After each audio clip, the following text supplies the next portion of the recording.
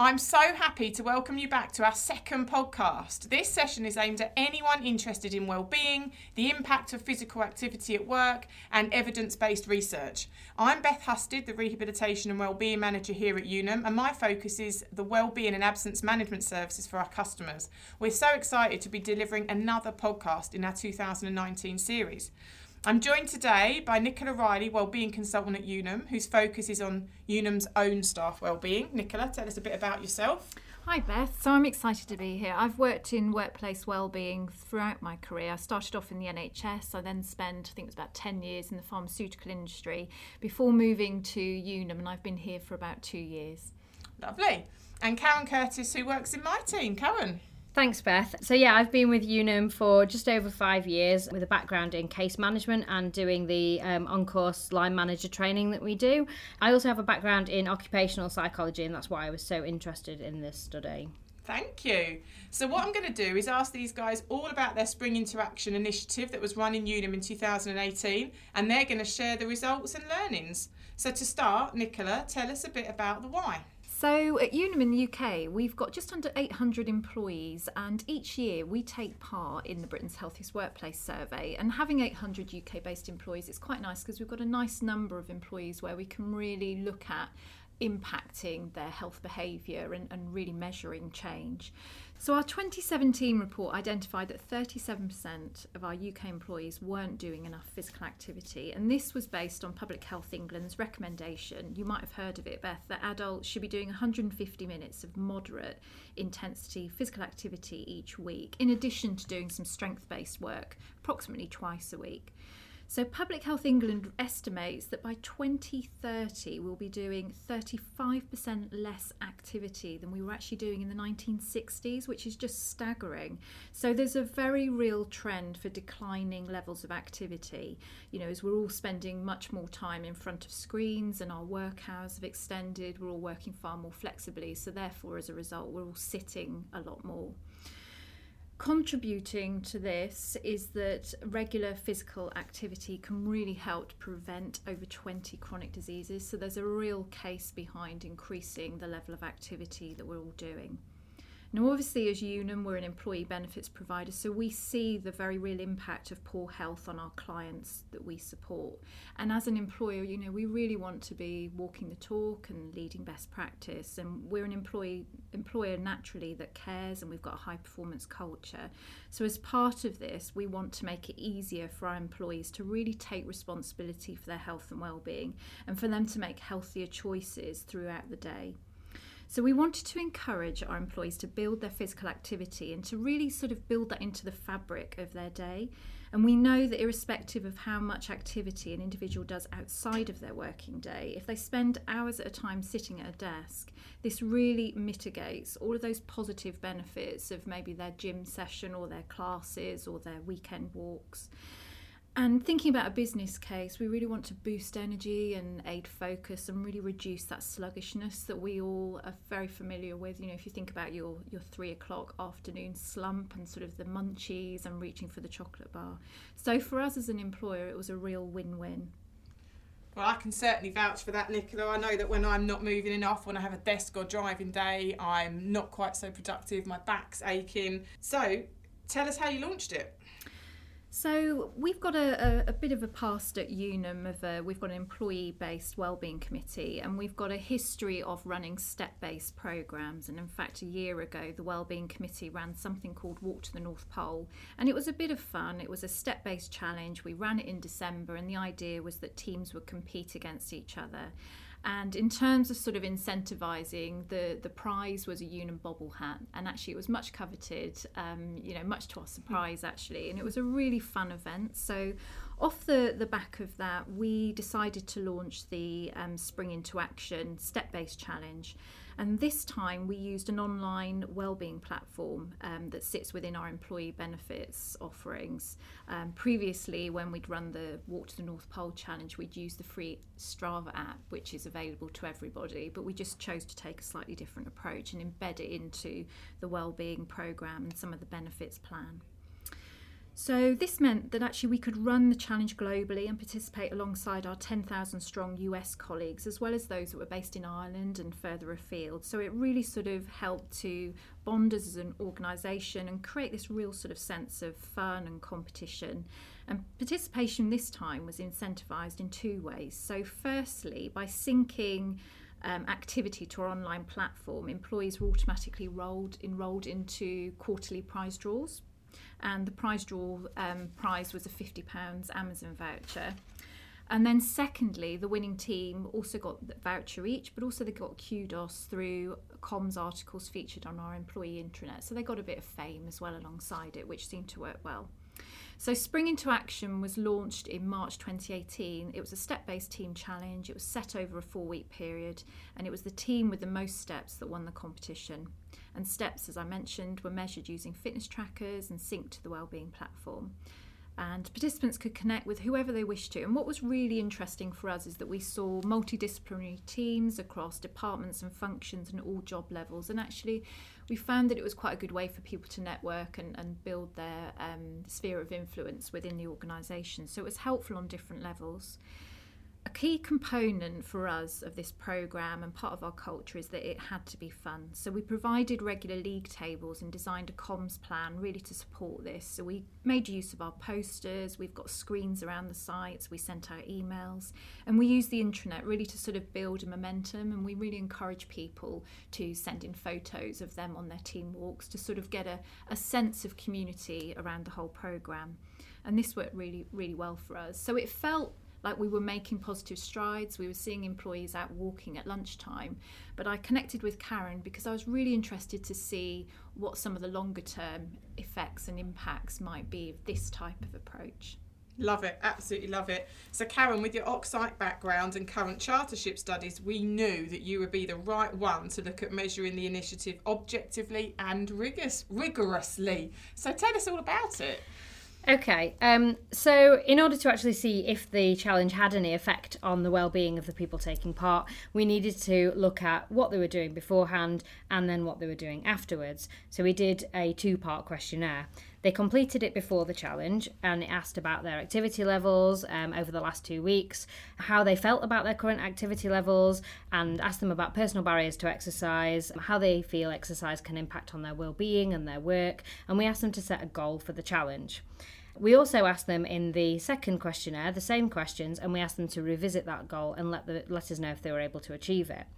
The second part of each questionnaire asked the participants to complete a self-rating scale called the Warwick-Edinburgh Mental Wellbeing Scale. It's a 14-question self-rating scale and intended to evaluate the impact of an intervention on well-being. So this scale was created by Warwick and Edinburgh universities as a joint venture. It was commissioned by NHS Health Scotland in 2016 to evaluate well-being across the population of Scotland. The scale gives each participant a score out of 70, and it means that the participants had a score at the start of the challenge and then a new score at the end of the challenge, so they could compare their own personal scores to see if their well-being had improved. And it also enabled us to evaluate the overall well-being impact. So we had the initiative and we had some measures. What were the findings? Okay, so in terms of the Warwick-Edinburgh Wellbeing Score, we did see that the average score went up slightly. So it went up from 47 at the beginning to 48. Now, it's not a huge increase, but what we did see is a larger amount of the population taking part increased their scores into the top area. So we started off with 44% of the participants in the top score range, and at the end of the challenge, we had 50% of participants in that top score. The overall scores that people were achieving did increase. So our highest score achieved was originally 59, and then in the last questionnaire it was 63. And even our lower scoring participants increased their wellbeing score. So the lowest one being 20 at the start and 29 at the finish. It does show that overall some small improvement to well-being was made between the start and the finish of the challenge, but unfortunately not as many of the people completed the final questionnaire as who completed the original one. So that meant that we didn't really get a full picture of the impact. It might be that perhaps people didn't finish the challenge, or perhaps people were on annual leave when that final questionnaire went out. So it does mean that there was some data missing. So it meant that we didn't really see how everybody's wellbeing had improved. If we compare Unum's average score in the Warwick-Edinburgh Wellbeing Scale to the score achieved by the population of Scotland in 2006, which is what the scale was actually created to measure, we have 48 and Scotland has 51. Now, it shows that we have a little way to go, but we do need to acknowledge that our research was just a short-term piece of work and an intervention looking at exercise around work rather than whole lifestyle and well-being in general. Also, it was 13 years ago that that Scotland achieved that score, and as we know, activity levels are declining. From what Nicola said, we are seeing a huge decline in exercise over the years. Also, I think how we now manage our lives is changing in terms of our expectations around well-being, our expectations around work-life balance, and just like Nicola said at the start, being stuck behind a screen all the time, not just at work but outside as well. So whilst we can compare those scores, there are differences in what is normal for lifestyle now that might also be having an effect. Absolutely fascinating. I find this so interesting.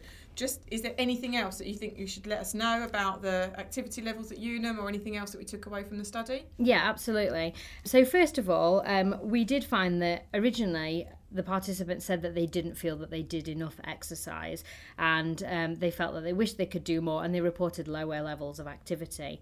Now, taking part in the challenge seems to have really lit a fire under everyone, because in the final questionnaire, a lot of the participants reported feeling that they do enough exercise and they're happy with their activity levels and higher levels of activity as well. So that really shows that it was meaning that people would be more active and prioritise their activity more. The general consensus amongst the people who completed the challenge was that the exercise was helping them to feel good, more accomplished, more energised and more motivated. And then at work, it was helping with energy levels, focus, managing stress and productivity as well. The goals that people were setting for the challenge, a lot of people achieved those. So some were doing 10,000 steps a day, some were practicing yoga every day, starting an exercise regime or increasing activity levels. One participant even chose to join a gym and reported having much better energy levels and having an improvement in health because of the challenge. A lot of the participants also felt that being motivated by competing with their peers and the potential to win an Amazon voucher were really helpful. Where the questionnaire investigated attitudes towards barriers to physical activity, a lot of people reported time and work-life balance, which I think are subjects that we're talking about a lot more in modern life anyway. They also said things like tiredness, cost, lack of motivation and ill health meant that finding activities to fit in around work can be challenging. People did feel like more flexibility could help improve their activity levels, so they made some suggestions, things like making sure that meetings weren't booked over lunch times so that they can attend a gym class or go for a walk or something like that. Many also said that having gym facilities or somewhere to dry wet clothing after cycling to work means they're more likely to do it. Also, financial support with gym memberships is beneficial, and they also felt that more fitness challenges like this one at work or incentives to exercise more or lose weight are motivating. Overall, many participants reported that they find it difficult to get into a routine around exercise and prioritise that, but we did see the participants starting to prioritise exercise more because the levels they were reporting were higher. So I think it's about setting boundaries between work and free time. Some also suggested that if they can break up their working day with exercise, that even if that meant that they were working longer hours to accommodate those activity breaks, it would be more beneficial for both their body and their brain. Thank you, Karen. I remember actually this whole initiative taking place, and people were so up for making sure that their team was the best, going out for walks at lunchtime. I think it was very well received with lots of output. But I think what we can say from what you've just said is that we're pretty confident that if a business can provide some basics around physical activity, such as facilities, gym membership support, and prioritising time for some kind of exercise, even walking meetings or ensuring a lunch break is taken so staff can move, etc., then there will actually be an improvement in energy and motivation at work. That's what I feel we can take away from what you've just said. But Nicola, what are your parting words from this great initiative and next steps? us. Yeah, thanks, Beth. I think really there were lots of learnings that came from this, from the research that Karen did, and I really wasn't disheartened by the small improvement in terms of the wellbeing scales.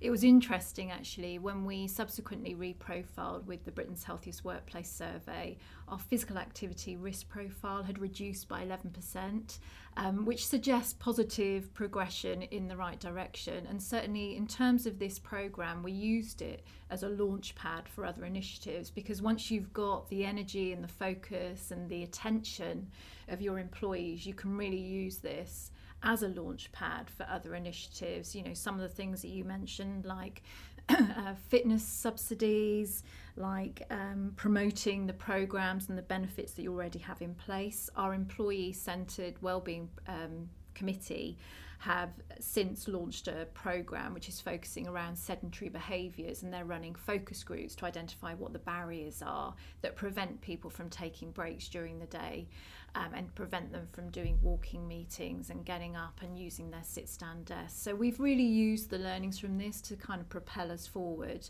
And, you know, as you can kind of hear from the results of the study there and the comments that employees made, it was really well received. So this March we're launching a subsequent step-based challenge, you know, and I can foresee that we will do this on an annual basis. So it's really been the start of something quite exciting. Thank you so much, Karen and Nicola, for sharing that. And I think it's really important to think about, whilst the shift in scores in the study was minimal, we can probably disregard that to an extent and just focus on the other learnings, such as the need for a wellbeing culture and that it is okay to look after yourself. Things like walking meetings, actually taking your lunch away from your desk, just these little elements are the things that are making the difference with regards to the study. So good luck with the 2019 initiative, guys, and for those of you listening, thank you very much for joining us, and we hope you can come along for the next podcast on financial wellbeing, which will be launched in May.